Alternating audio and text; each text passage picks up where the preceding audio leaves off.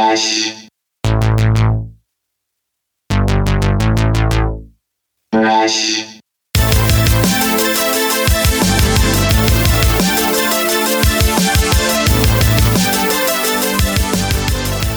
Hey gang, welcome back to another episode of the We Speak English Good podcast. Today's guest is Mr. Bentley Michaels. Bentley is a voiceover actor. He is a musician. He writes scores for TV shows. He writes music in general, though I guess he doesn't do that much anymore. He is a stand-up comedian. He does improv. He goes to therapy. He tap dances. He's great. And he's been on the show 3 times, including this one. I'm super happy to say that he's back. And I love Bentley. He's one of those podcasters' wet dreams. Sorry, Bentley. That's disgusting. Shit's just coming out of my mouth right now. Also, I'm high on edibles, and I'm like shaking my hands for some reason, like making weird gestures that no one can see other than me. All right. We're going to get through this. They're starting to kick in, so the edibles are.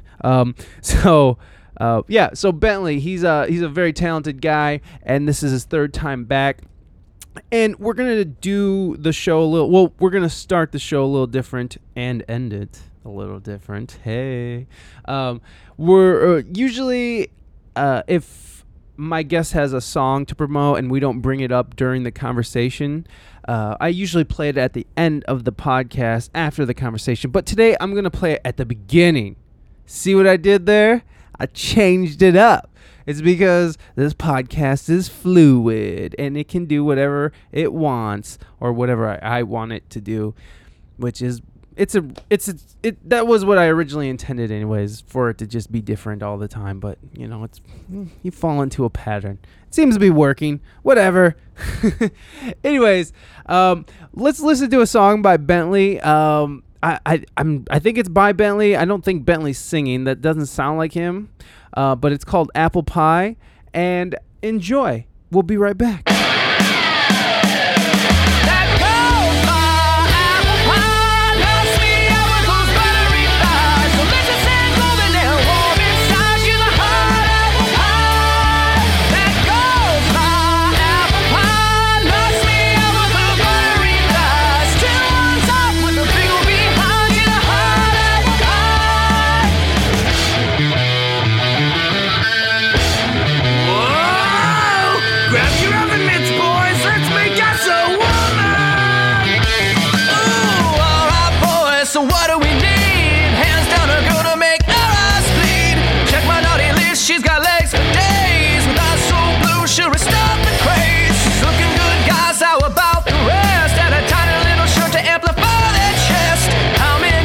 Between those hips, I got a bigger do to put a kiss on her lips. Throwing spice and cook it real nice. Make a fine-ass woman that'll have you looking twice. Little bit of yeast so she's light on her feet. Add a cup of sugar, make it taste real sweet. That goes my apple pie. Knocks me out with those buttery thighs. Delicious and golden and warm inside. She's a hot apple pie.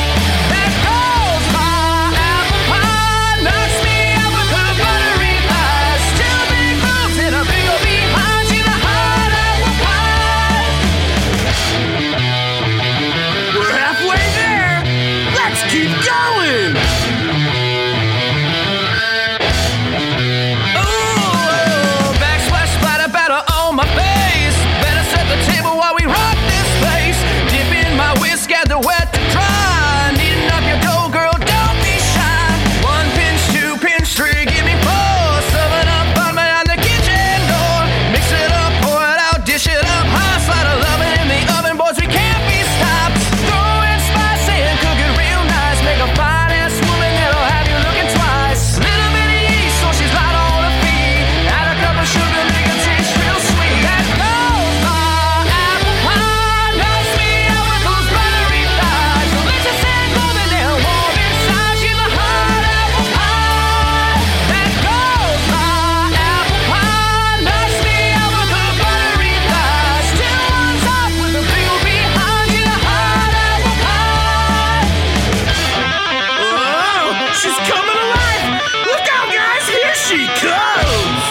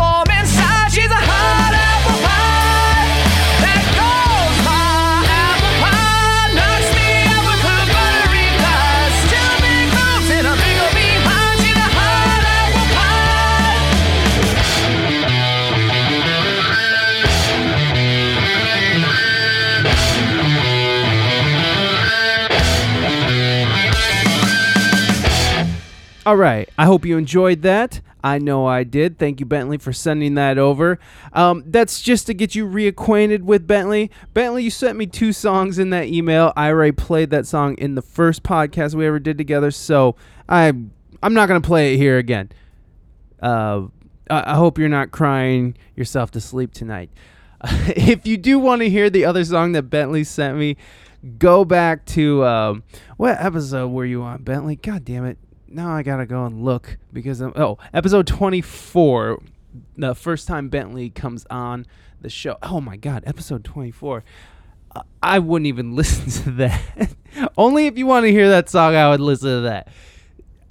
I can only imagine I sound like a stammering fucking dipshit, which I sound like right now to myself while I'm saying the words currently.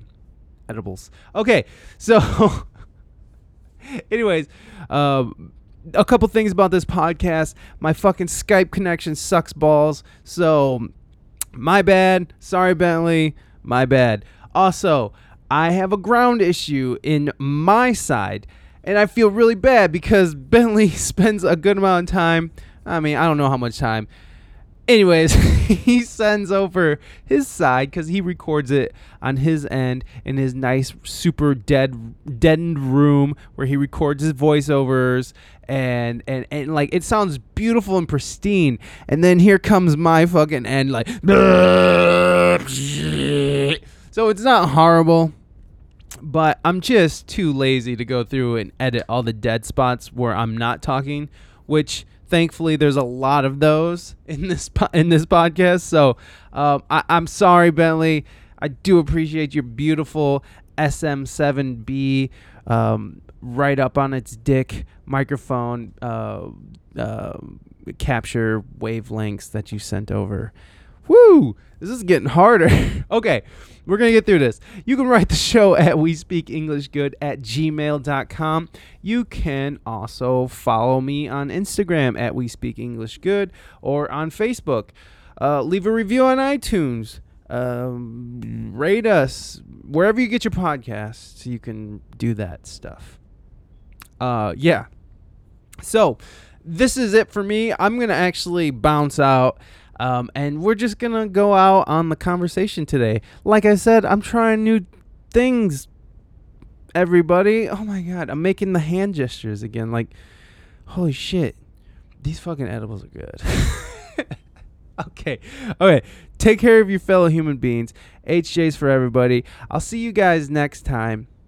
And love and peace and Bentley Michaels.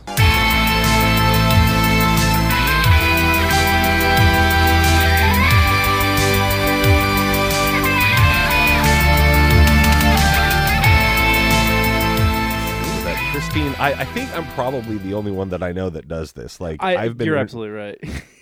I've done a lot of these now. Now that I'm 150 shows in, I've done a lot of Skype things. Yeah, and I brought it up a couple of times, especially to like fellow podcasters, and they're all like, "Oh no, I think Skype has a good enough sound. It's cool." And I'm like, "Okay, it's cool." Like I'm not. But you're right.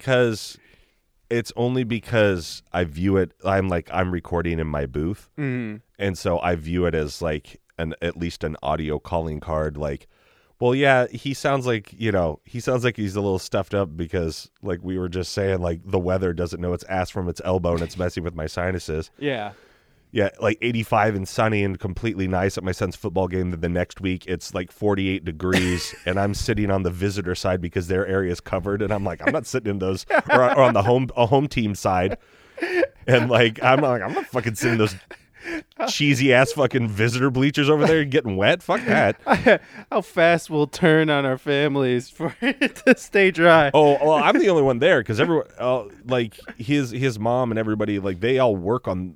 Like they're all working on the weekends, or they don't want to drive to like the away games, and so yeah, because it was like up in it was Sherwood, which is like 40-ish minutes northwest of me or whatever, and so it's like it's kind of a ways out there in this little podunk town that apparently is also super fucking rich because their high school stadium is as nice as like the college stadium here in town. Wow. Like I was like, And I was like, fuck those bleachers, dude. I'm sitting over here under the covered area. They've got seats that fold down. It's like a baseball seat. I was like, it's sectioned off. It's got a handrail so I can put my feet up. Hell yeah. Dude, it was so fucking hilarious. And then like my son, gotten like their white jerseys. He had been wearing blue jersey and they just got their white jersey. So he was in like the last week at their home game, they wore the white jersey.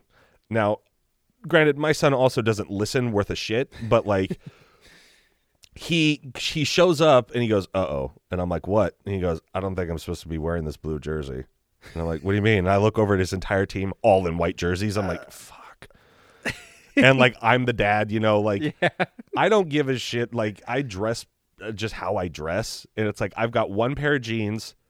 And then I've got one pair of like, you know, big boy shorts, I guess. Like I took a pair of, I took those Dockers from the Clerks musical and I cut them off. I made them cutoffs. Like, Gotcha. So now you have nice khaki shorts. Yeah. Khaki shorts that are all tattered. Like I'm the fucking Incredible Hulk. And then like, and then I've got that purple sweatshirt you see me wearing, like people. And then I've got like, you know, 20 pairs of the same white socks. And then, like, so people, like, if they see me multiple days in a row, I have had several people go, like, did you, like, change? Or, I was like, oh, yeah. I mean, like, I showered, and but I just, and, like, in the winter, it's like I'm wearing jeans and the same hoodie, and, like, and once it gets cold enough, like, the same pea coat. And, like, you know, and people are just like, and the same shoes. Like I run one pair of shoes in the ground for like 8 or 9 months, and then it's like I go buy another pair. Yep. And that's just how I am. Like I know I don't like the options. It's like I've got 20 white t-shirts, 20 black t-shirts, and about 10 purple t-shirts and a few gray ones. None of them have logos on them. They're all just plain. They're like the Hanes t-shirts that you can buy.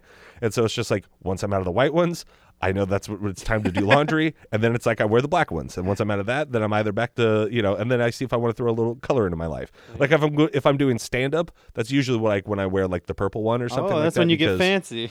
Yeah. I just don't like wearing logos. Like any shirt that you've ever seen me like wear that has like a logo or something on it, my kids have probably got it for me. Yeah. I don't know why the fuck we're talking. Hey, hey, what's in Bentley's wardrobe? What an exciting way to start the podcast. White, gray, and black. Anyway, what do you wear, Michael? No, I'm actually very much the same way, but like all my shirts are like shirts that I got like given to me, so they're all like at all your fucking sweet reggae festivals. Yeah, exactly. It's just like here's the shirt, and they're all like tattered, falling apart. I'm the same way. I have one pair of jeans, one Old Navy. Yeah.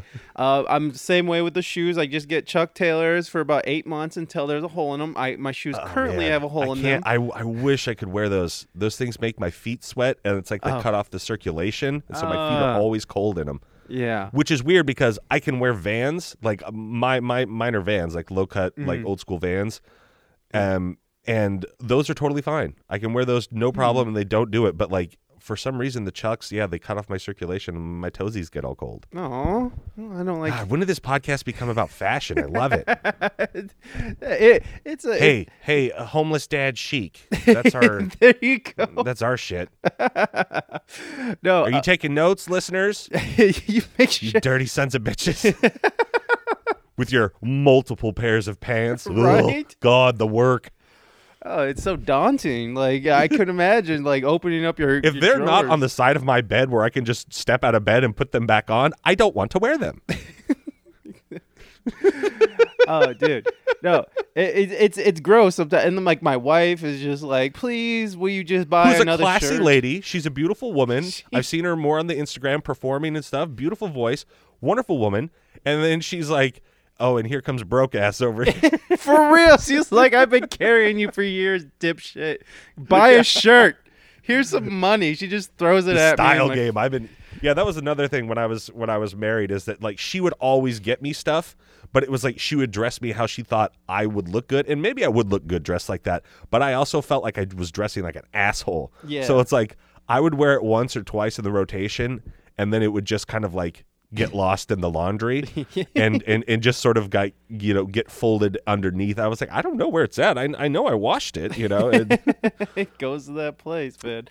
When I moved out, so many of those clothes were were just like put into a bag and given to Goodwill. I was like, now I have zero reason to I'll never wear your clothes again. And then I realized how few clothes I actually have. I was like, oh man. Oh yeah, it was sad, like, cause like I so recently my storage unit in San Diego got broken into, like, as of a couple weeks ago. Yeah, they got away with like a couple nice guitars, and fuck it. So I'm waiting for the insurance to fuck me somehow. Yeah, but it's your fault for not living here anymore. Yeah, you should have been here, stupid. Yeah, fuck our security. You should have been on site. Oh, and it's terrible too. Like, one of the doors to the building is just the lock is broken and has never been fixed. Like, there's no cameras inside the buildings at all. They said that they had some cameras on the outside, but on the police report, the cop said cameras do not exist. So like, it was just dog shit of a place anyways. But I was going, it was like my apartment in Hollywood. It was like this. I was like, oh man, this place is great. It's got like, a gated parking area underneath, which is what I want because I don't want to have to deal with street parking. Yeah. It's got like a gated, there's a gated, I have to like, either buzz in or use my key. Yeah, neither gates worked. It's just like, I was just like, oh, good. Well, but it was rent controlled. So I was like, I was like, I'm going to live here because in the 3-ish years that I was there, my rent was $1,000 for this little 1-bedroom apartment. But I had multiple friends that lived there where it was like, yeah, we got this place for like, and they were nice places, like for like $1,200. Yeah. And I was like, great. And when they left, it was like $1,900. And I was like, see, bitches, like, deal with the cockroaches and this Daniel LaRusso Karate Kid apartment and have it fucking rent controlled. Now, granted, I hear gunshots a couple blocks away almost nightly. However, rent controlled. I eat regularly. Yeah, I can afford food, so go fuck yourself. Although back then, like when I was still in my 20s and my metabolism still worked, yes. like I was fucking still just eating ramen and fucking. And like I would go get like those Johnsonville bratwursts. Oh god! And I would just have like a fucking brat at night or something like that after drum school, and my body was just like, you'll never get fat. And then like 30 hit, and it was like, take all the weight. Because for example, like I was like 275, 280 in that Clerks musical the last time we talked. Mm-hmm. And for anybody who doesn't know what we're talking about, go to YouTube right now, type in Clerks musical or Inconvenience, a Clerks musical, and you will see me in a purple sweatshirt and a goatee. I was like 275, 280. Wow. And you hold your weight well, I gotta say. I got to tell you, it was real hard to breathe. And and then like I got down to about 210 about this time last year. I got down to about 210. I started working out, and obviously when you get a divorce, you get depressed, and so it's like the only thing you do is work out. And I dropped, what is that, 65 pounds or something like that? Oh, congratulations. And then now I'm back up to like 225 because I'm not as sad, and I'm like, you know what? I'll eat more than once a day. Yeah, it's been an interesting year, and it's been a very creative year for me, and I've been working on a lot of stuff, and a lot of some of the things that we talked about last time I've been writing out, but it was also like depression gets in the way. So it's like, that's the biggest thing I find with most creative people, I think, is that like, when you're fired and you're ready to go, dude, you cannot be fucking stopped. But the second that something hits you, I think a lot of creative people are very sensitive, which is why, everybody, you can look at any actor, any comedian, like, there's a lot of depression there. And I'm not saying that's not true for like the normal world as well, but I think because we tap into certain things a lot more, like where we can be affected, like, and it's just like, then all of a sudden it's like this great record that I was writing. I wrote 6 awesome songs, and then I wrote one that was super fucking sad, and I was like, I just depressed myself out of writing the rest of this record. Fuck it. Fuck, I'm done. I'm going to go lay in bed and fucking just lay in my filth for a month and a half. Dude, I watched like 7 seasons of the British version of The F Word with Gordon Ramsay over the course of about 2 weeks. Oh, shit. And those are hour-long shows. Oh, ooh. I love Gordon Ramsay shows, dude. He's just the shit. I love that he talks shit. But you're right. Yeah. But you're right, man. Like, depressed. Like, no. And for this last year as well, for me, was rough because I was moving back to the city I was running from in the first place. And me and my wife kind of went through some bad stuff too. And like, there was a while there where I didn't know if I was gonna make it. I thought I was gonna be in a divorcee apartment, and like, I was pricing shit, like Oh, that's too bad. You know, a lot of shit fucking came out, and so this winter, especially here in Ohio, winter is fucking brutal. So Yeah. it was like bone hurting cold, and I was depressed, and I started coming out of it at the beginning of summer when I started working more and started actually being a musician and like working and you know, so like I feel you, man. It was a rough year, but on the flip side as well, it's been super creative. Like I've just been flooded. So and like I don't know. So tell me about some of the things you've been working on, man, over the last year. What you been...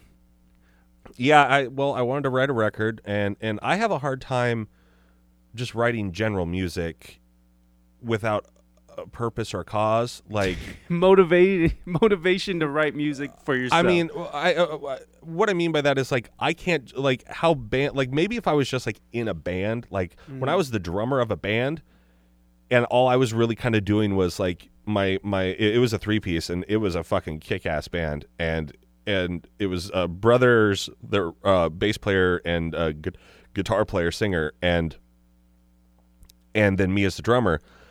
And it was so simple. He was just one of those fucking assholes that can write fucking songs. I don't know how he does it. Just shit him like, out. Yeah, like I produced a record for him, which I still need to mix from like 2014. Oh, shit. But I just got busy with tons of other stuff. And every time I go back to it, it's like I'm starting over. And I'm like, God, I don't want to mix this whole fucking record.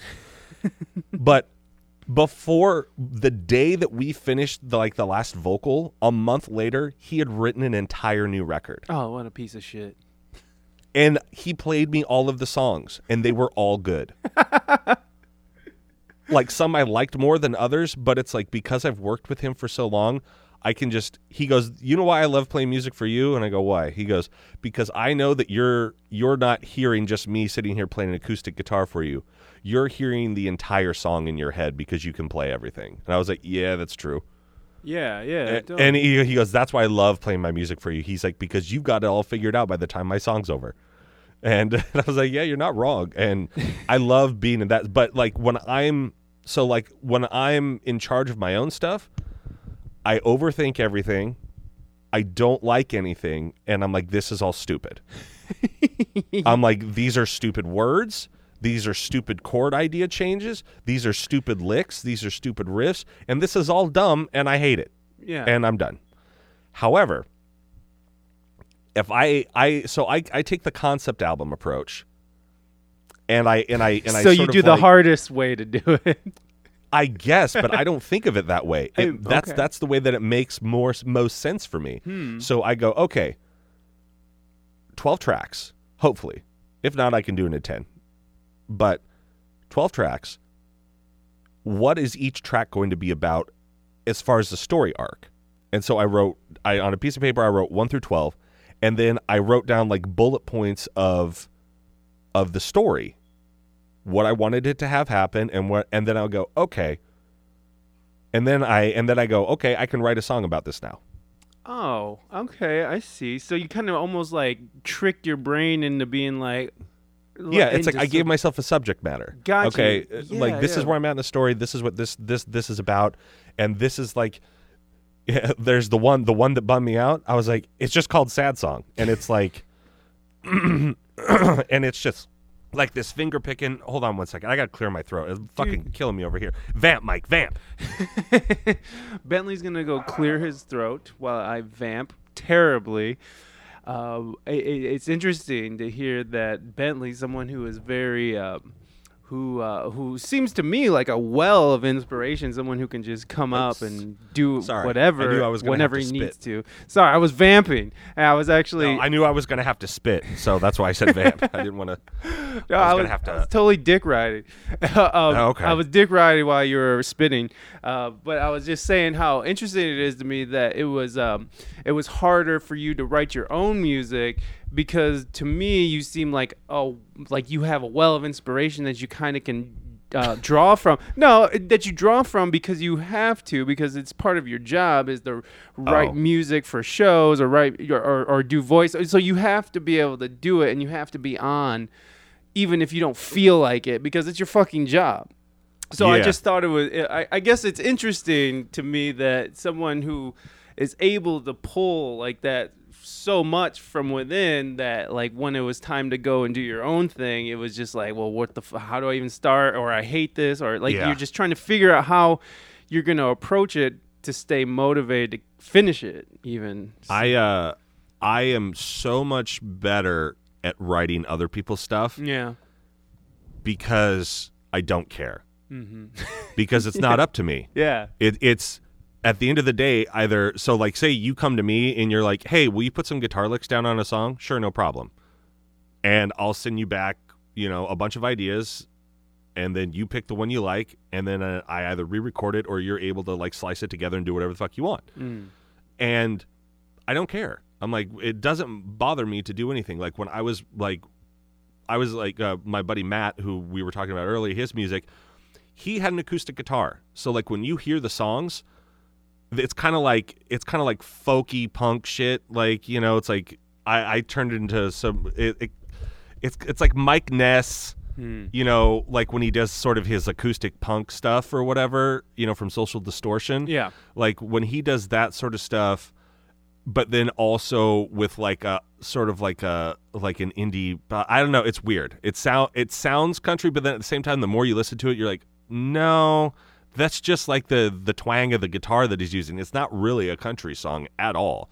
It's just but like I am his entire band. So you listen to the thing and you're like, okay, there's drums and there's a bass and a couple guitars, and the only thing he is doing is playing the acoustic guitar and singing.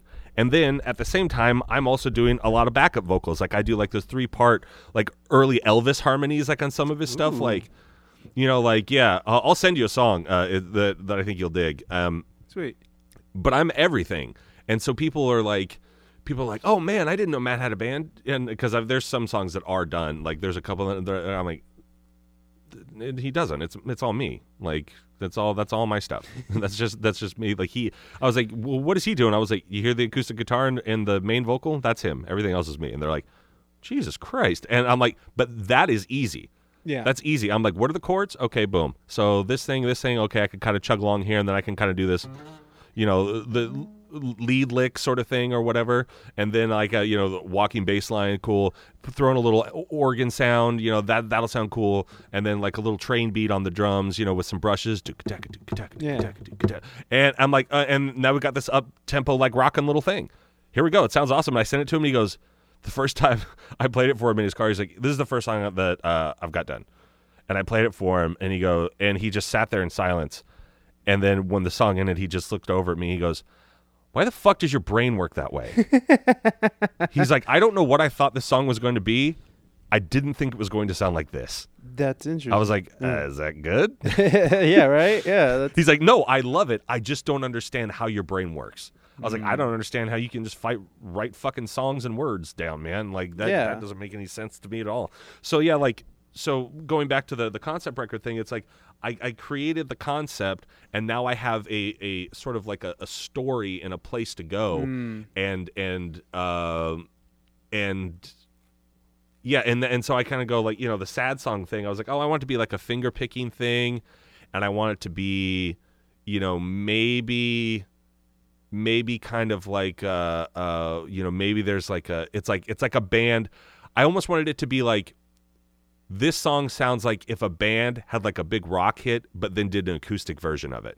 Even though there would be like no big rock version of the song, like there's no way that like you could do kind of like a bigger rock version of it just by nature of the song. Yeah. But that's how I wanted it, like Nirvana Unplugged or something like that, where it's like, oh, okay, it's like real simple.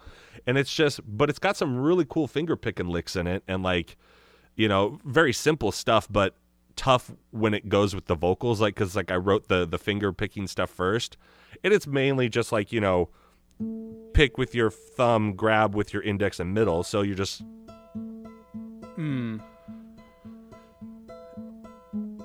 doing this sort of thing, but then it gets into this part right here.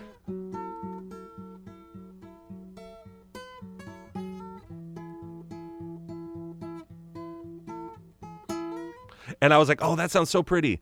And then I was like, and then I wrote words, and then I tried to do it at the same time. I was like, fuck. the melody doesn't go with like what like complicated finger thing I'm doing because I wrote them at separate times. Yeah. It works well with it, but it doesn't follow the same rhythmic structure. And I'm like, fuck. And so then it's like I had to go learn how to play it at the same time. Oh. And then I was singing the words, and I kept writing more stuff. And like I really like, it was like one of my first nights in my apartment. It was like within the first month I started working on that song, and I was just there. It's like 1 a.m, and I'm just there in this apartment with complete white walls. It's like I say in the lyrics of the song, but all these white walls, and the walls were cement and brick, and so like it was really cool, like because you could be pretty loud in there, and like only your above or below people would hear you, but it was also hard to put stuff up. Not that I have a lot of shit like art and shit to put up, but I was like, oh man, this is way more of a pain in the ass. So fuck it, I'm not gonna. So it was just I just had blank walls that were just like that apartment white, that like that base shitty paint that they put on, and it was just depressing. And that's when I bummed myself out of writing the rest of the record. You're like, well, this is over. Was like this time last year, and like I've gone around like, and the other thing I find the most easy for myself with music and shit like that is like I need a drum beat, like because at the end of the day I'm a drummer. Like I play good guitar, when I pick it up more than like once a month. I play good bass. I play like I'm a good musician when I have to be. Right.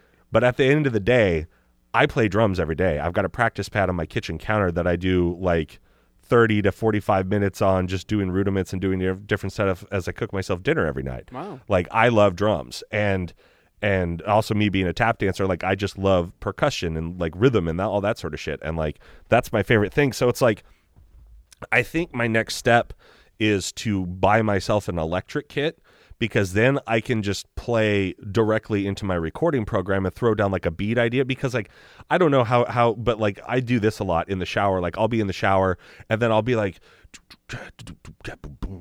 or like whatever like thing I'm kind of like, beatboxing or whatever. And I'm like, and then I kind of start air drumming, like as I'm washing myself, I'm like, yeah, chugga, chugga, chugga, whatever it is.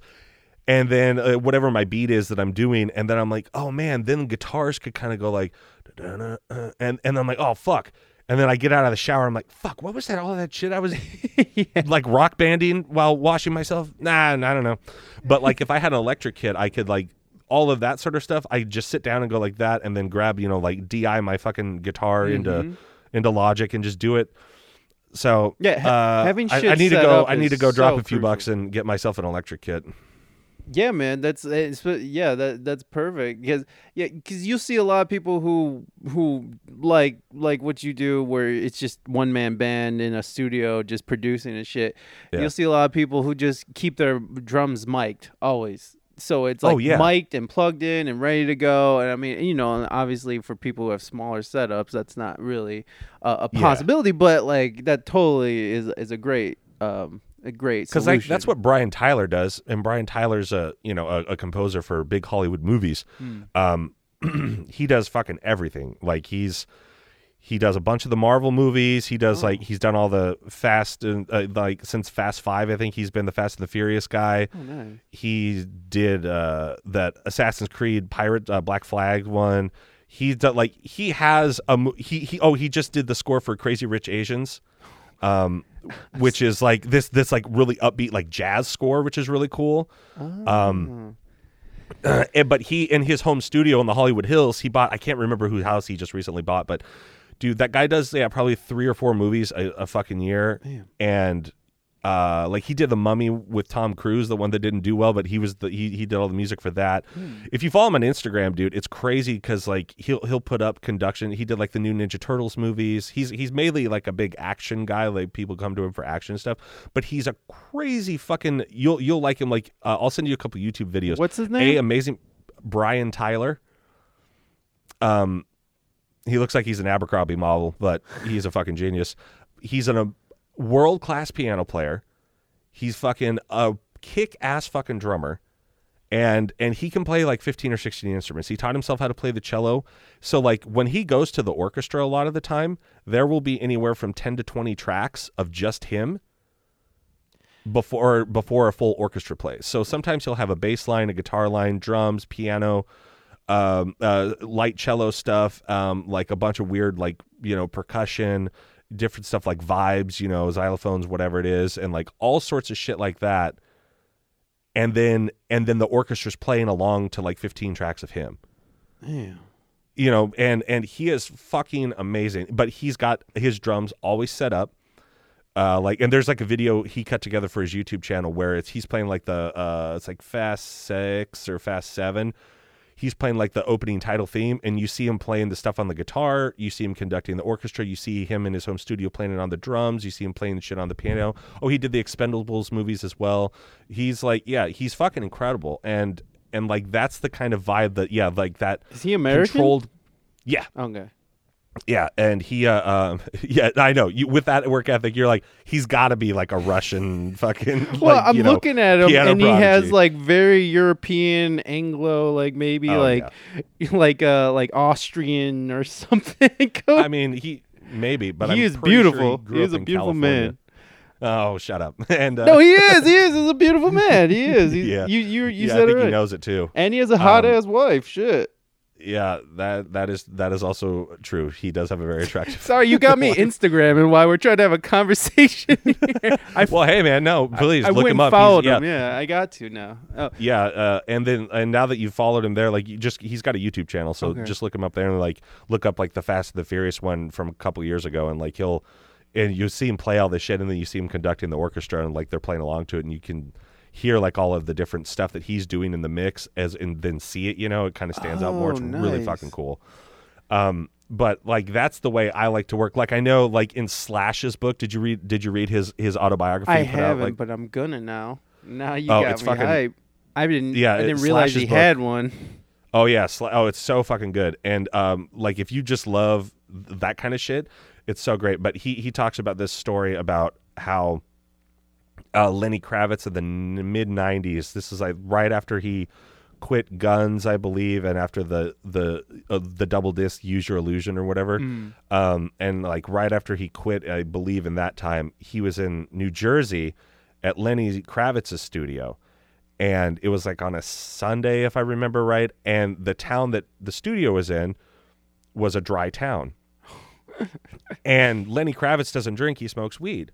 And so Slash is like, "Hey man, yeah, I just need some vodka." And then he's like, "Oh well, we don't." He's like, "Well, I can't play without some vodka." And they were like, "Well, it's a dry town," and it's like he's like, "Well, I need vodka." And like, so they sent a runner out, like, and to another town or something like that. And he was kind of getting the shakes, he even says in the book. Shit. Like, and then like Lenny got high, got on the drums, ran over to the bass, got on some guitars, and basically put down the whole song with like maybe some scratch vocals. And then by the time that Slash had a couple drinks in him and whatever, it was time for like his turn. And so then he played on the song. And I was like, one, that's sad.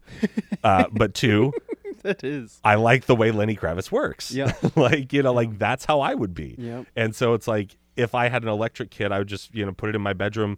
Because I moved out to this place out about 10 miles away from my old house back in March, which was nice because I'm on the other side of town. Mm-hmm. And so I think that kind of helped with a lot of things because they used to call me a lot for like every little thing because I was 4 minutes away. Yeah. And while I didn't mind it because they were my family, it also hurt my emotions a lot to go there all the time, Right. knowing that I had to leave. Ugh. And it still does. Sure. It still does. Like when I have to leave Thursday and Fridays, like at 4:30 or 5 o'clock or whenever she gets home from work, and like that's my cue to go because maybe her boyfriend's coming over. Oh God. Jesus. I'm like, Christ. yeah, I'm like, great. Well, it's the worst time. Like I used to cry leaving, and like now I've got like more under control. But like, it helps living on the other side of town, and I've got like, I guess you would call it a manufactured home. Like in one of those parks. Yeah. It's not a trailer park because none of these are trailers, but I guess that's what you would call it, a trailer park or a manufactured home park. And it's it's a 2017 unit. It's 1,600 square feet. It's 3-bedroom, 2-bath. I've got a little yard. I've got a carport. And I transform my bedroom closet, like one of the corners, because it's kind of centrally located in the house. I got like one of those 18 packs of like Oralex, like little 12 by 12 squares. Yeah. And I transformed one of the corners, and then I got some bed foam that's really thick, and I put it on the ceilings and like tacked it up onto the door. And dude, it sounds fucking. I've got the door open right now just because I've got long legs, and but like, and I'm lounging, but like, it's the best sounding fucking recording space for voiceover that I've ever had. Nice. It's so fucking baller as shit. Like, I love it. Like, long-term clients have even gone like, there's something different about the voiceover you sent us. And I was like, yeah, it sounds way cooler, huh? and I got like a new piece of inboard gear for like, I got this like 10, it was for my D&D podcast because there's 5 of us, so it's like I got one of those 10 input dealies. Yeah. And it's got some nice preamps in it, I guess, because it sounds fucking good as shit in here. Like when I EQ it all up and like do like all my light compression and my EQ for everything, like, I mean, even my raw shit like sounds, even the raw audio files, like when people, they're like, wow, this sounds really good. Low noise floor. The biggest thing I have to worry about is my computer hum. Like just because it is such a small area. Right. But I think going back to music, I think having like a drum set, like one that I can just turn on and play, even if it's to like just like throw down an idea, because like right now I could do it, but I would have to like build a loop. Yep. With like a MIDI, and it's my brain works too fast for that. It's like if I can't play it and just go like,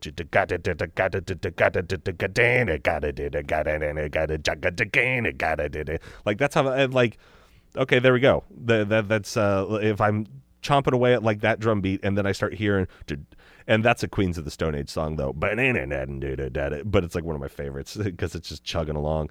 But that's definitely like, you can tell like that first Dave Grohl Songs for the Deaf Queens of the Stone Age record. You can tell that they just got in a room and Dave was like somebody was like, oh, I've got this riff, or Dave was like, oh, I'm doing this drum beat thing, and then somebody just started playing to it, and then they just wrote a song around it, like boom, boom, boom. I love that kind of shit, and that's the way I have to work. If I have to sit and deliberate on shit for too long, I'm not going to do it. Like, I'm not going to go back to it. I'm never going to go back to it. I don't want to, because I'm like, I lost whatever inspiration I had for it. Don't you feel like that if you get stuck on something like inconsequential, I don't think that's the right word, but if you get stuck on something that's menial, like that, it kind of drains you, right? Almost like it takes your energy. Like I'm just depleted now, and I never want to look at this project again. So fuck this. Yeah.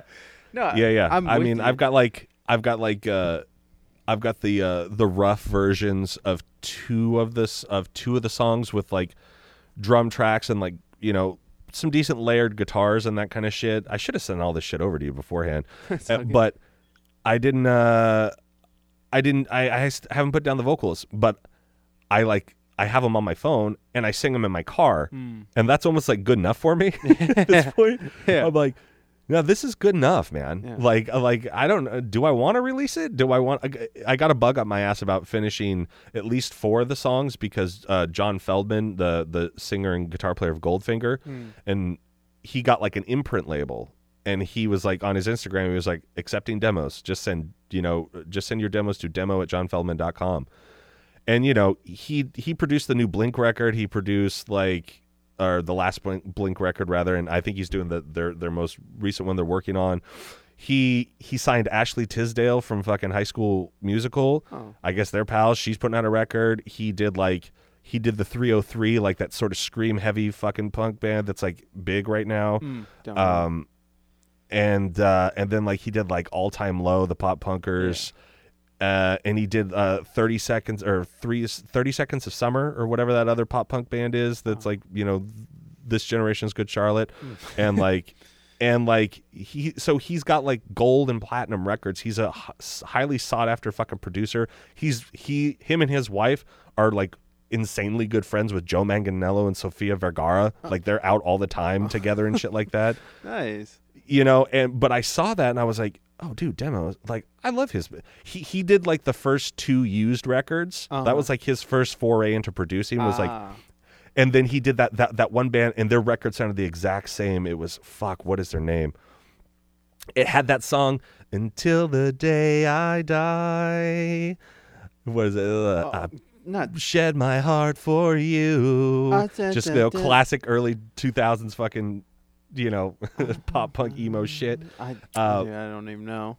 Oh man, it's such a Southern California fucking like. Oh, dude, I can't. That's it. Just like when you start talking about like pop punk and like punk and stuff. Yeah. Like I have a decent catalog in my fucking memory bank here, but like you start naming off a bunch of bands, like my eyes, I just don't know that much.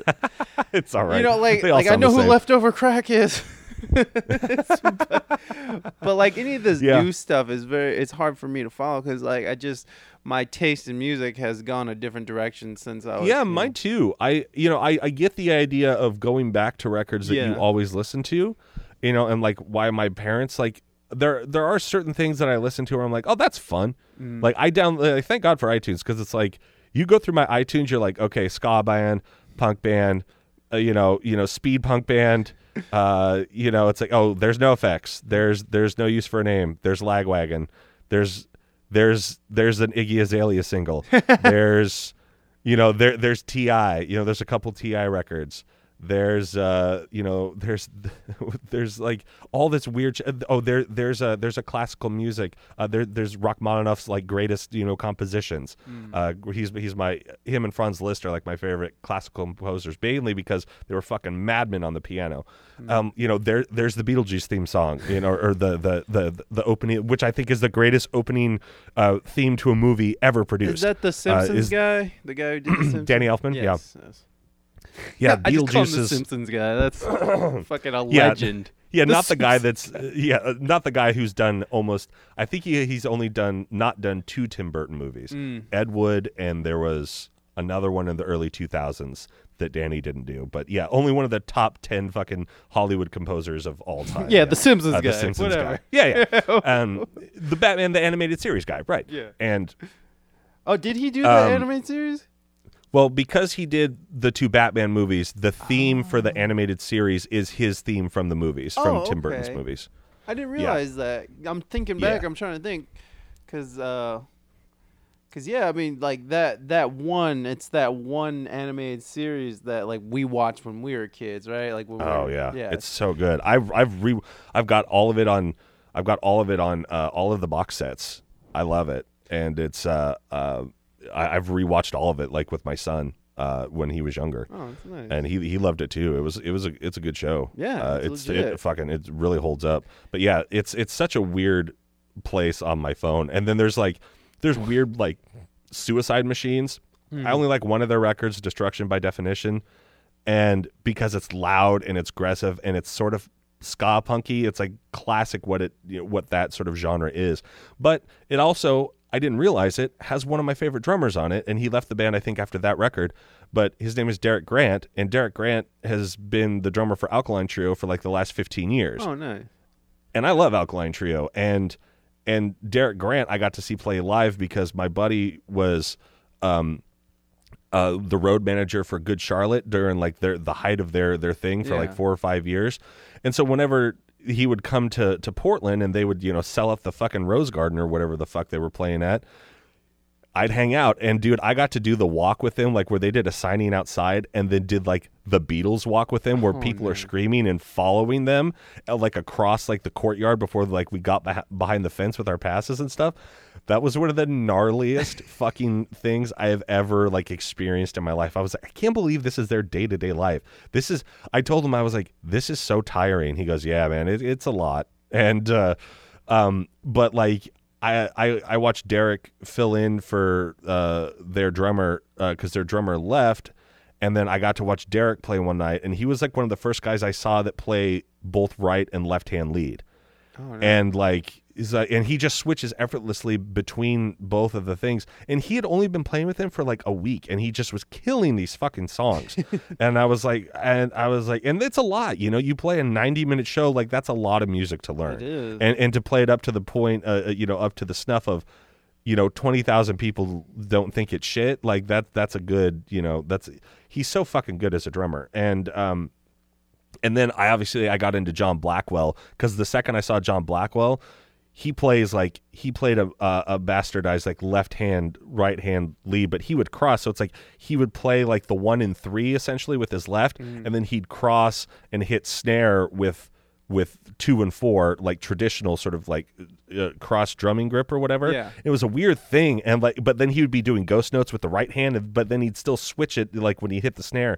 And unfortunately, he had a series of strokes and passed on this year. He was Prince's longest standing drummer. He played for him for like 6 or 7 years, and then he went out to play for Timberlake during the Sexy Back tour and like all that sort of stuff. And then he went back to Prince, and he was with Prince until Prince died. And then he was like in Japan or something like that, and he had like a couple series of strokes, and like he made like this message where he could barely hold the sticks. He's like, I'm coming back. I'm gonna be back in here practicing, and he like tried to do like a lick, and I was like, oh boy, that's heartbreaking to see. But he was like one of my favorite guys. He had like he a couple of his instruction, his first one really but he like his 1 foot, he could do so much with his 1 foot. It's so crazy. I mean, now there's people like on Instagram that like I watch where I'm like, Jesus Christ. Like there's this one dude on Instagram whose single foot is better than my entire body playing the drums.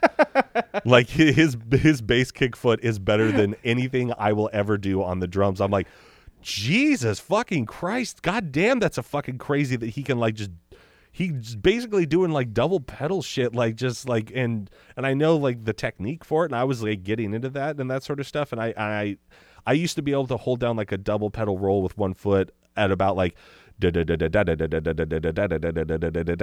and I could hold it going pretty well, but this guy just like the amount of and you're just like, what are you, a fucking snare drummer in a marching band? Like with what this fucking guy's doing. But I love watching that sort of shit and just getting pissed at it and be like, well, once again, got to practice. But I think when I do get my electric kit, I'm going to get a double pedal because I've always wanted to play. And I think my long-term goal is to become the drummer for Avenged Sevenfold. Because they go through fucking drummers like, well, after the dude died, right? Like now it's just, yeah, the Rev dude. I love his playing. He was such a fucking badass double pedal drummer. Good. Like Sinister Gates, I think is just such a and what a revivalist like that band was. Like that almost that hair metal, but like very current, and yeah, and they're still doing it. Like they didn't change. It's like they were definitely more like hardcore screamo, and then that record that popped them with like Backcountry and all that shit on it. Oh yeah, that poppy that brought back the fucking that style, and like that's when Matt like stopped like screaming like Foley. He went more to singing. That brought back that fucking that's another record I have on my. I love listening to that fucking record front to back in my car. Like if I've got a long drive, I will put on that record. Dude, that opening song, yeah, boom, boom, boom, boom, boom, boom, boom, and then just the drums kick in, and he just like dive bombs into it or whatever, and then it's got like that little drum solo. God, that song is fucking tasty as shit. They fucking and like just like doing the. But yeah, then they had the solos, bringing the solo back to like metal and shit. That was like, and it's really cool too, like how he writes both parts. Like I'm sure Zach has it down to a certain extent now, like where he knows how to work with him. But it's like the way that they do like those double solo stuff live or whatever. Like it's just like Sinister is like Zach is. I think he said it like in interviews. He goes, "Yeah, I can play that stuff. I don't know how he comes up with it though. I can't do that." Right. He's like, I don't know how. He's like, I can play like whatever he shows me and I'll learn it, but I don't know how to make it. Like and I'm like, But yeah, they're all fucking. But yeah, so they went through. Let's see, they went. Well, they got the Rev's favorite drummer, which is why they had Mike Portnoy. That was the Rev's favorite drummer. Why is that a familiar name? He was the drummer of Dream Theater. Oh my God! He's one of those just like murder fucking drummers who murder double bass player or whatever fucking name Pachuti. How do you say his name? John. Pachuti. Oh yeah. I know. I know who you're talking about. Yeah, I don't know how you say it. I'd have to see it. Pachuti or whatever the fuck is that? No, because like I've seen him only because of Dream Theater, and not that I'm the biggest Dream Theater fan. It's just they're shredders. No. They're shredders. Yeah, they're fucking monsters. Yeah. So you can't. You and can't then And then he was, from what I understand of Mike Portnoy, classic Mike Portnoy, and a little difficult. And they were like, take a hike, bozo. And then they had this guy for like 4 or 5 years, like this main, like, they had the same guy for a while. And then he was out. I don't know why. And now they've got fucking Brooks Wackerman from fucking Bad Religion, man. Oh, shit. Okay. They've had him for like the last 2 or 3 years, and Brooks was also playing with Tenacious D. He was like their live touring drummer. That's awesome. So like that would be another goal, to be Tenacious D's drummer, to like play all of Dave Grohl's parts, because Dave Grohl does like he records, like he's the drummer in all their recordings. Oh, I didn't even know that. Yeah, that's why they got like Dave in the video with like being the devil and shit. Gotcha. So all of the records, that's all Dave Grohl drumming, and there's some funny behind the scenes stuff with that as well. It's really fucking hilarious.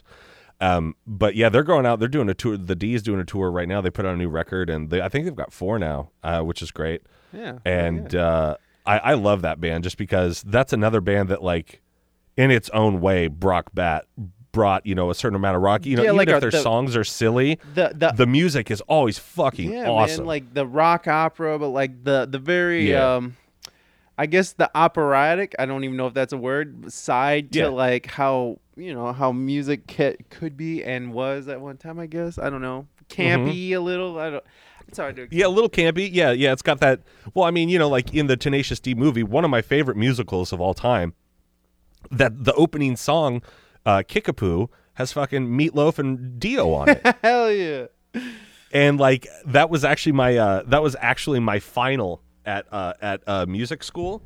I took a vocal class because I wanted to learn how to sing better from this lady named Mama O, who had like the biggest like dreadlock wigs I've ever fucking seen. Why would you want but a dreadlock like in wig? different colors. Like she had like her, like when she wanted to wear like long, like flowy, like kind of like martial art master clothes, like more, just like wonderful stuff.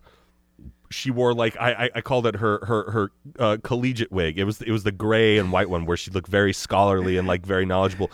When she was like putting on some color and like you wanted to be sassy, she had like that Janet Jackson kind of red purple. Remember when her hair was that color? Yeah. Like she had that one. She had like an all black one. Gotcha. When she would wear like lighter lighter colors. I and take stuff. this was an African American woman. With a name like Mama O, you bet it was. And no, because black girls could do that shit. Black girls could just throw a wig on and go out like that. I was just picturing some like little white woman like wearing different huge No, this was a very I saw very hippie. Sweet. When you said Mama O, I went hippie instead of instead of black. I went hippie. So okay. Yeah, but and so it was like a 12-week. It is a 12-week class, and but like, it was like you. She was like, the final is you will have to sing a song in front of us at the end of the week or at the end of the. But yeah, like I don't mind. I've never mind performing in front of people, but some people, it was so funny to like watch these drummers just like like clam up. Yeah, like when they said that, they were like, we're gonna have to what? Oh god! And I was like, you fucking idiots! Like, what did you think was gonna happen? Like, right? The school is entirely based around performance. Like, what did you think was gonna happen? And so I picked Kickapoo because like Dio can sing. Dio for a tenor doesn't sing high like a true tenor, but Dio for a guy who is a bass, he sings fucking high. Right. And so does Meatloaf for that matter. And so it's like I would go down. I would like for forever, like I would, take the techniques and work on the things that she was telling me and all those sorts of things, throughout the week. And then I picked my song, and for almost every night for 12 weeks, I would go down into my car in like the carport underneath the building or whatever, and I would pop on my iPod with 120 gigs video iPod, brand new, 2007. Hey. And it's just so funny to me that like that was the thing, and then like, you know, and then people were like, iPhones, fuck that, I want my iPod still. But then they're like, wait, why the fuck would I carry 2 bricks around with me? Like, just why like do I have all this? yeah.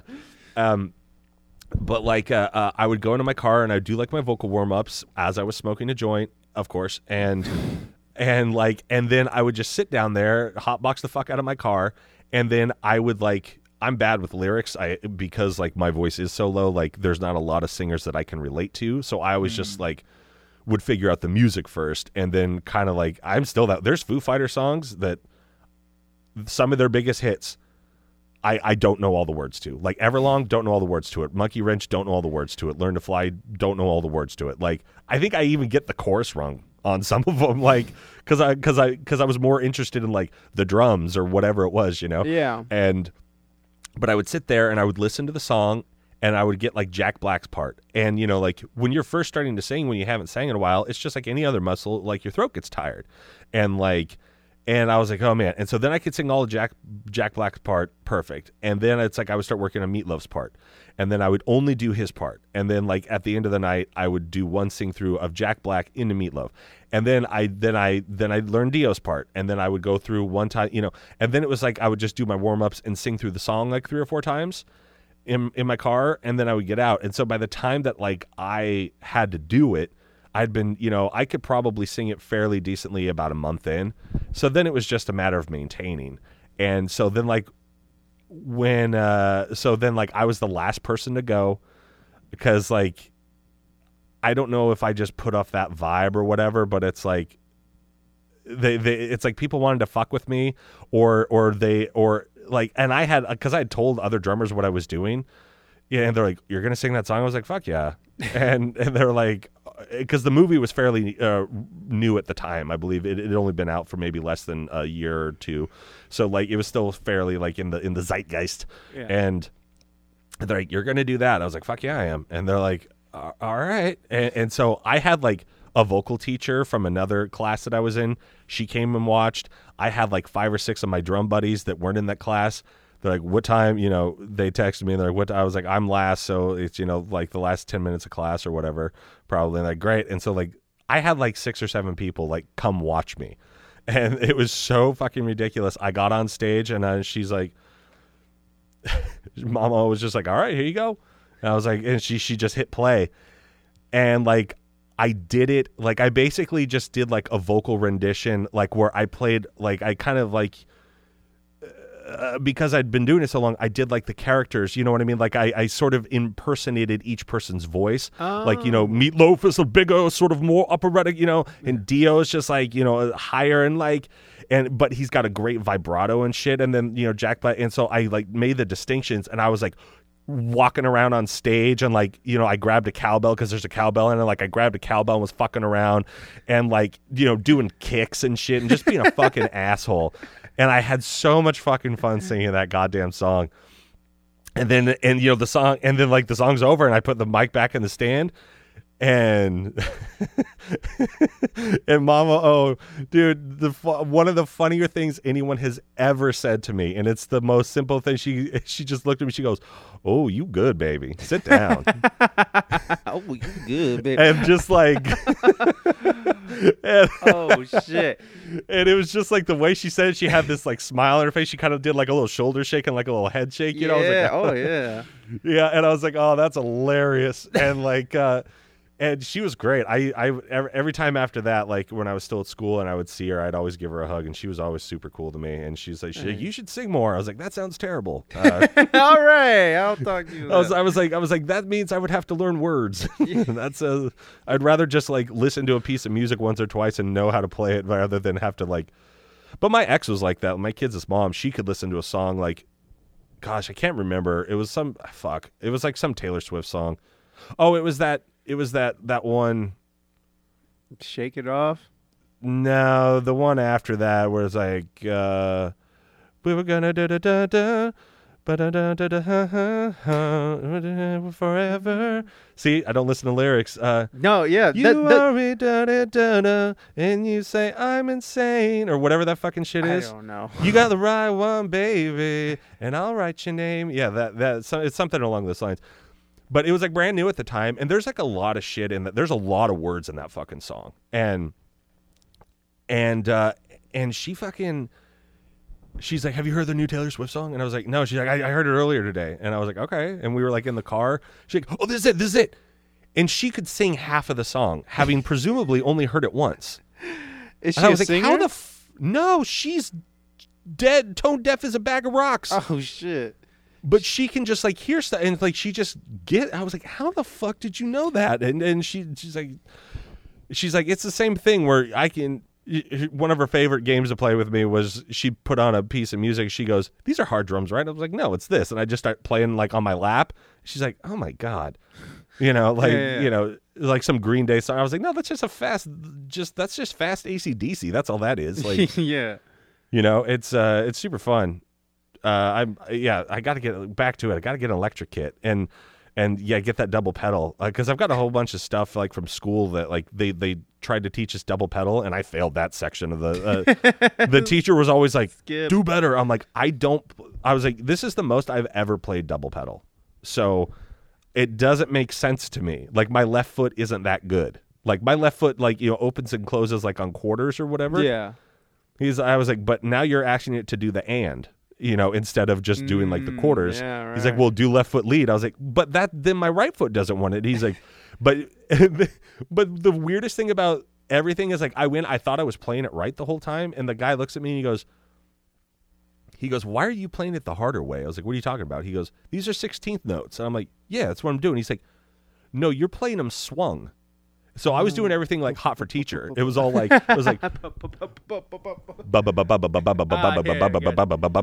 I'm just like, and I was like, oh, well, it makes it. He's like, you're not wrong. You're just not playing what's written. He's like, I mean, he's like, I mean, you half are. You're playing what's written, but you're playing it swung. I'm like, oh, I'm like, that's harder. He's like, yeah, it's harder. And I was like, and rather than just going one and a two in like straight, I was like, oh, can I even do that? And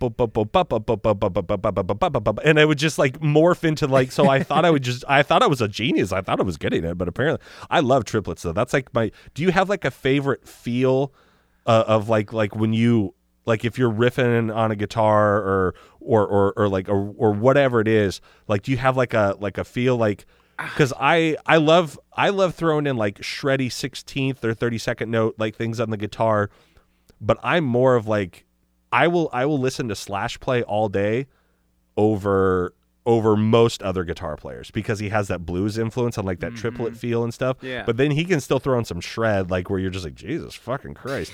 Yeah.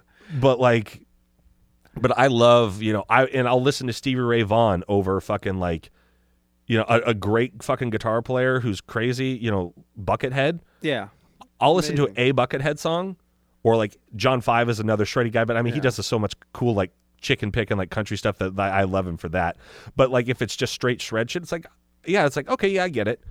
But then at the same time, like I'll sit and listen to a whole like live Stevie Ray Vaughan Live with Double Trouble record and be like, God, this is fucking great. You know, and like I prefer that sort of bluesy, shuffly, triplety thing. Like I live for that. It's like my favorite thing to do is like whenever, like if I'm tap dancing to a song, I figure out what the tempo is I can do fastest, like the sort of triplet or sixes, like with my feet. You know, like, so like, what do you have like a go-to sort of vibe or something? I do, and it is very much. I think it would be a triplet. I'd say you're way more educated with music than I am. So like when I talk to like real musicians who like know what they're talking, but like you know, but like you're able to like you, at least you know some of the terminology better. Like yesterday, I did a podcast with a jazz guy, and I'm trying to talk like. You know, I'm really reaching in my brain and all the stupid shit I learned in college that is long gone now. You're like, you know, when you do the ting ting to ting, right? Yeah, exactly. And that's how I was kind of explaining myself. But I do like because I do gig out with the guitar and the keys and sometimes bass, but not always the bass. I do have. I see you on your fucking Instagram. You can play all of those things so much better than I can play any of my shit. I fucking hate you. I don't know. That's not. That's Because you did something like on your Instagram story a couple weeks ago, like where it's like you made a track while you were doing your Instagram story. So it's like you started with the thing, and then you start with the keys, and then you're doing and then I was just like, dude, fuck this asshole. Yeah, but, and then but you do that all the time, though. Like, how could you say "fuck this asshole" when that's like your job? It's like you constantly. I don't do it. I got so busy with voiceover, I don't make music anymore. Oh, okay. So you're more you're like almost all voiceover now. Like I am 100% voiceover. Wow. Like if someone came to me and was like, except for my dad, like I do stuff for my dad. For like, because he does like local football and basketball for the college. So it's like I will make music for him and like the bumps and like the radio spots for him. But I also have such a huge fucking royalty free library that I can find stuff now, just like almost exactly what he's like. He's like, I'm thinking like this kind of thing. It's like I'll just like send him 3 MP3s, and he's like, wow, how'd you make these so fast? And I just don't tell him. You just let the old man think that you put in a lot of hard work because you love him. Yeah, he pays me more money that way. Well, actually, I've been writing more for other people. So, like, I've been having to, like, exercise that muscle a lot more. So I've been... Like when I was telling you that this has been a creative year for me, writing has like kind of blossomed, and I'm I'm able to sort of see how I create, like I'm getting older and getting better, and my instincts are sharpening. So it's like I kind of see how And you quit drinking, right? I quit drinking about 5 years ago. Okay. I just noticed that you started you got on this. You're going to the gym kick. Oh yeah. Oh, I've been going to the gym for a long time, but I mostly go to the gym almost every day. I just it's whatever I share. It's if I don't have content for the day. I just noticed that you looked more in shape recently, and once again I was like, and that's why I was like, you know what? You gotten complacent. That's the other part. That's the other bad part is that my gym, it was right by my old house.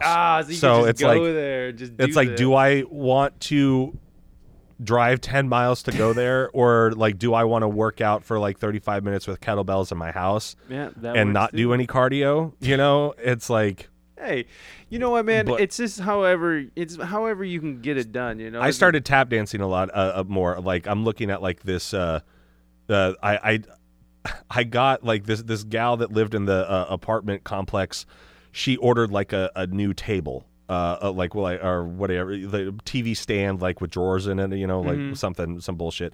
And she's like, it came and the edge was fucked up.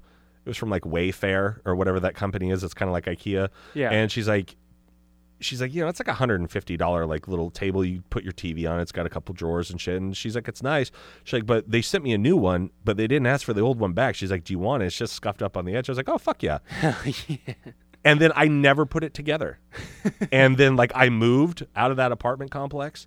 And then I was like, I've had it like in my living room, leaned up against the wall. And I was like, I really want to start tap dancing again. I miss it. It's a good form of exercise, especially with how hard I fucking go and for how long. And I was like, but linoleum floors and carpet. And then I look over, I was like, oh fuck. And I took the top of this $150 fucking table I never put together. I looked at the bottom to see it was solid. I was like, okay, great. And now it's just at the foot of my bed, and it's all fucking scuffed up and it's all fucked up. Nice. But I love it because now that's another thing. It's like I don't have like a set time I exercise. It's like I always try to be active for at least 1 hour every day. If it's just going on a walk for an hour or whatever it is. And so it's like tap dancing for an hour, tap dancing for 30 minutes, and then lifting weights for 30 minutes or doing push-ups, whatever it is. I just try to be active, and keep the old, because like I turned 37 and like, once again, like I gained back 15 pounds, no problem. Oh yeah. Totally. Like I'm with you. I was like in August, I was 210. And like I said, I'm 225, and depending on the day, I could also be 230, like no problem in like a month and a half. And I was like, fuck. Oh yeah. I gotta get back. But I also like going to the gym. One, it gets me out of the house because I will just stay.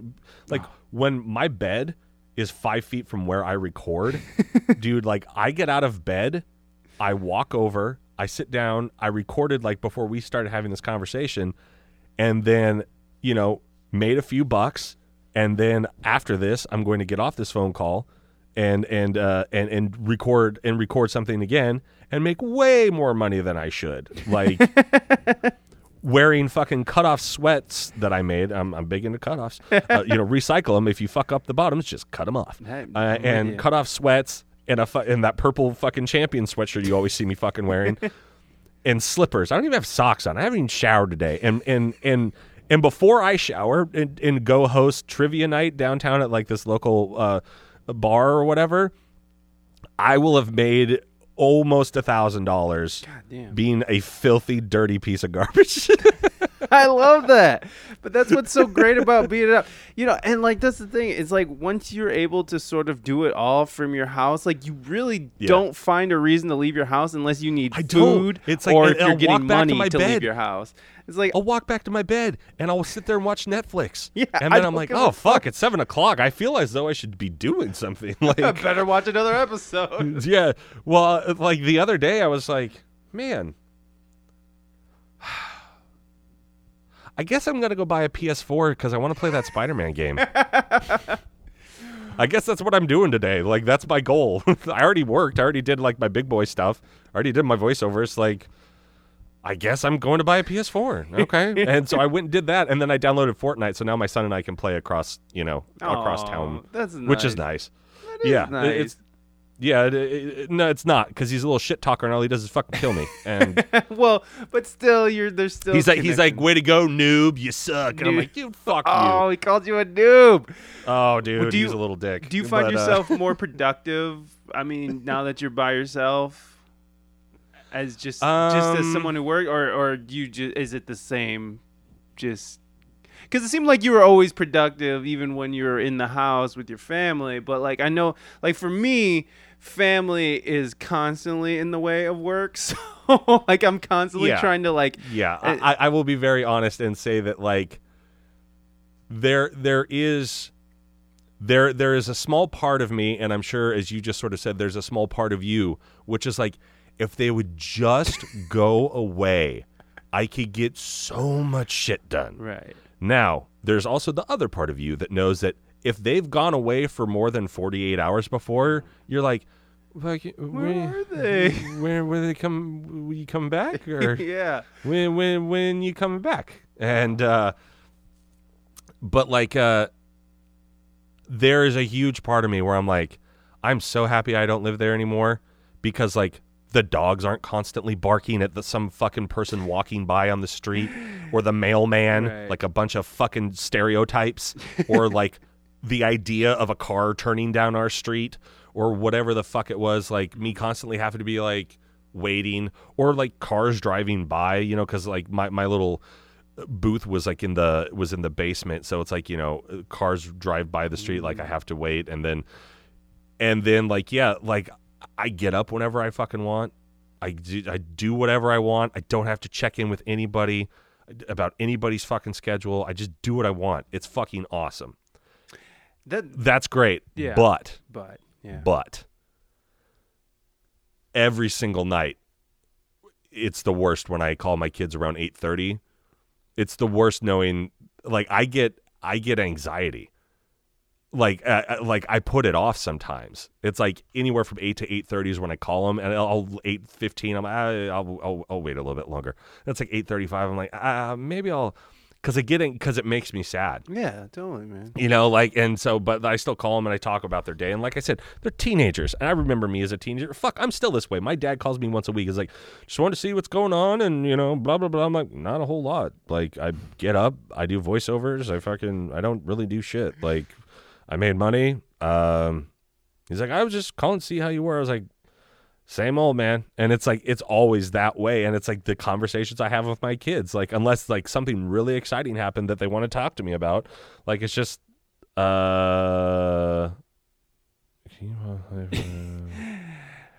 I got a text from somebody who wants to pay me money to talk. But yeah, you didn't really ask any questions, and I don't know if we actually got to anything. Well, you know, I had questions actually this time. Yeah, please. But I kind of like put it on the back burner because your voice wasn't really up to it. But I remember like the first time I had you on the podcast, and then I heard you on another guy's podcast, and I was like, that motherfucker had a way better podcast with him than I did. But it was but it was my fault. It wasn't because you were better for him than you were for me, because you're always Bentley. It was me who wasn't asking and like pressing for what I wanted, and so which podcast? You listen to me on other podcasts? Well, it was right after, because for a while I was keeping up on your guy. It was I think it was you. Thinking Thoughts. Yeah, Thinky Thoughts. I remember you told me about the D&D. I never got a chance to start listening. Chaotic Amateurs. Yeah. It's season 2. Season 2 is about to wrap up. I was the DM for season 2, and they didn't get through all of my stories, so I'm coming back as the DM for season 3. If you like D&D, you like voices, you like music, sound effects, and a fully produced like fun story, hey nerds, we're on all of the platforms. We just got on Spotify. How did you get on Spotify? I tried because Daddy knows who to talk to. Oh, I see how it is. Bentley's over there. No, I don't know. My buddy did it. One of the players did it, and he just said, I was like, oh, we weren't on Spotify before? I just assumed we were. I'm trying to get on Spotify. No, somebody stole my image, and it's the shittiest image. I don't know what. My name. Your mustache one? No. My image of the podcast. We Speak English Good. Just the yellow and the font. Yep. It's my logo. It's a shitty logo. I get it. And the name, they stole my name and my logo, and it's like some weird Israeli like kid, like it sounds like it was recorded on an iPhone, and like I think Spotify is like thinking I'm trying to like push up on their game, double dip. Yeah, but it's like, dude, I'm just trying to fucking get my podcast on here, and I wrote them, and I was like, look, this guy stole my stuff. Yeah. Like if you go on my website, it's been up since 2016. This guy just released this shit. So I'm dealing with that. He definitely took it. Spotify, and I'm just like, what the fuck is? Anyways, but yeah. So it was probably my buddy Josh's podcast, the Flush Studios podcast. No, it was the guy you did with. He was out of L.A. It was the movie. one. Cinema After Dark. There you go. Yeah, I think you did it a couple times actually. Yeah, that was my second time being on, but he had the luxury of he re-asked me some questions because I was like in the first 10 guests, and like that was in like in the 70s or 80s or something. So he had like a whole new cycle of listeners, and he grew his podcast really big. I'm not sure if he still does it, but because last time I looked, the feed was a little empty. But so he had the luxury of knowing certain stories already he's very good about interviewing, doing that thing of like, whereas you and I will just gab and bullshit, which is fine. I like that. Right. But like he actually, he actually cut stuff out too. Like I can tell like where he made edits and took out certain things and whatever. But yeah, no, please ask me a question. My voice is fine. It was okay. So it was really just when I was listening through, you were just like, he was like, oh, you do the Peter Griffin, and I know you have like videos, like how-to videos, and I know this is something that you've done a ton of times, but if you could kind of explain how you do it, and then if you could do a couple of the Family Guy voices, or Family Guy voice, or Oh, I understand. Yeah. Oh, when I was explaining like how I find impressions and shit like that. Right. Yeah, right. it's right. like because I knew that you. Anyways, yeah, and then we got to wrap up because my son just barged in, and that means that Mama has left. So get out of here. Get out. Get out. Hey, I'm sorry. Like me and my wife both are working right now, so it's like it's all good. He's just running the house to himself. Bishop. My mom is not working no more. Okay, so get out. What's the point of you being in here? Bounce. Daddy. Okay, go. Daddy. Jesus Christ. I'm sorry about that, man. Oh, wait, please proceed. Right. You've got an edit point now. Let's hold for room tone. Okay, and we're back. Yeah, kids, man. But yeah, okay. So for like Peter Griffin, gosh, I haven't done this one in a while, but I was watching the Family Guy like behind the scenes things, and I was watching people. It was like at parties, like when they first released the DVDs, like in the early 2000s or something like that. It was like right when I turned 21. So like it was just always on in the background at parties. Like they would just, they hit the play all feature and all that kind of stuff, and I would just sit there and watch it because I'm not very social. So I would just kind of, and I'm like, God, these voices are funny. Like, I enjoy the voices and Peter's, and then so I was like, behind the, I'm a special features whore. So I was just like, oh, what is it? And it showed the people doing the voices. And I was like, oh, Seth Green. I know Seth Green. I love Seth Green. And then, Mila Kunis, I was like, oh, the 70s Show girl. And then, it's like, I thought Seth MacFarlane did like all of the guy voices. I know that now I know that it's like Henry. Oh shoot, what's his name? Mike Henry. Yeah, does he does Cleveland Brown, y'all. And so which I thought was funny. But then obviously Patrick Warburton, he does Joe Swanson over there, and. But yeah. By the way, I love that Patrick Warburton, whatever his name is, has made an entire life just talking in his normal talking voice. He's made an entire career out of it. Well, you think that until you hear his characters back to back, and while it is very distinctive and obviously very him, like there is subtle differences. Like when he does Brock Sampson for the Venture Brothers, it's much more down in here. No, Doc, not gonna do that. But yeah, he isn't like, it's not like Seth MacFarlane, whose basic normal voice is like Brian the dog. Right. Just a little bit more, there's a little bit more, sauce on it when he does Brian. Right. But, like with Peter, I was listening to the voice, and I started sort of doing the voice and, you dumb bastard, you don't even know I'm watching you. And then I was like, oh, I cut out. Oh, now I'm vamping. He's calling me back. Huh, call me back? All right, call you back. Giggity goo. Oh. Smell my shoe. In a world where Mike doesn't know how to use Skype and is trying to call me back. However, one man in a home by himself. Will he be able to survive? Who knows? This week on We Speak English Good podcast. Excuse me, I had tacos for lunch. but yeah, like Peter Griffin, like I'll do the transfer over to the side of my mouth, where if I'm doing the voice in the center, it sounds pretty good. But the second you put it over on the side, it's almost like a tweeter and a speaker. It gives it like that extra kick. And so that's why like if I'm doing Patrick Warburton, like I have to squint because he always seems to be squinting and everything. It's like, Nick Offerman. Or more apropos is Ron Duke Swanson. Silver. Oh yeah, Duke Silver. But whenever I do him, I have to my face has to go completely blank of emotion, and it's this thing like when you have a cold, and it's like you sort of have like that sort of nasal tone like behind your nose, like when you're. When you've got like a cold, like, if you have a cold, you're kind of, it's like that weird sort of like it vibrates behind your nasal and like you raise the soft palate in the back and then I purse my mouth a little bit and I relax my throat and you get that sort of Ron Swanson tone. Oh, wow. Thank you very much. I will take all of the bacon and eggs, please and thank you.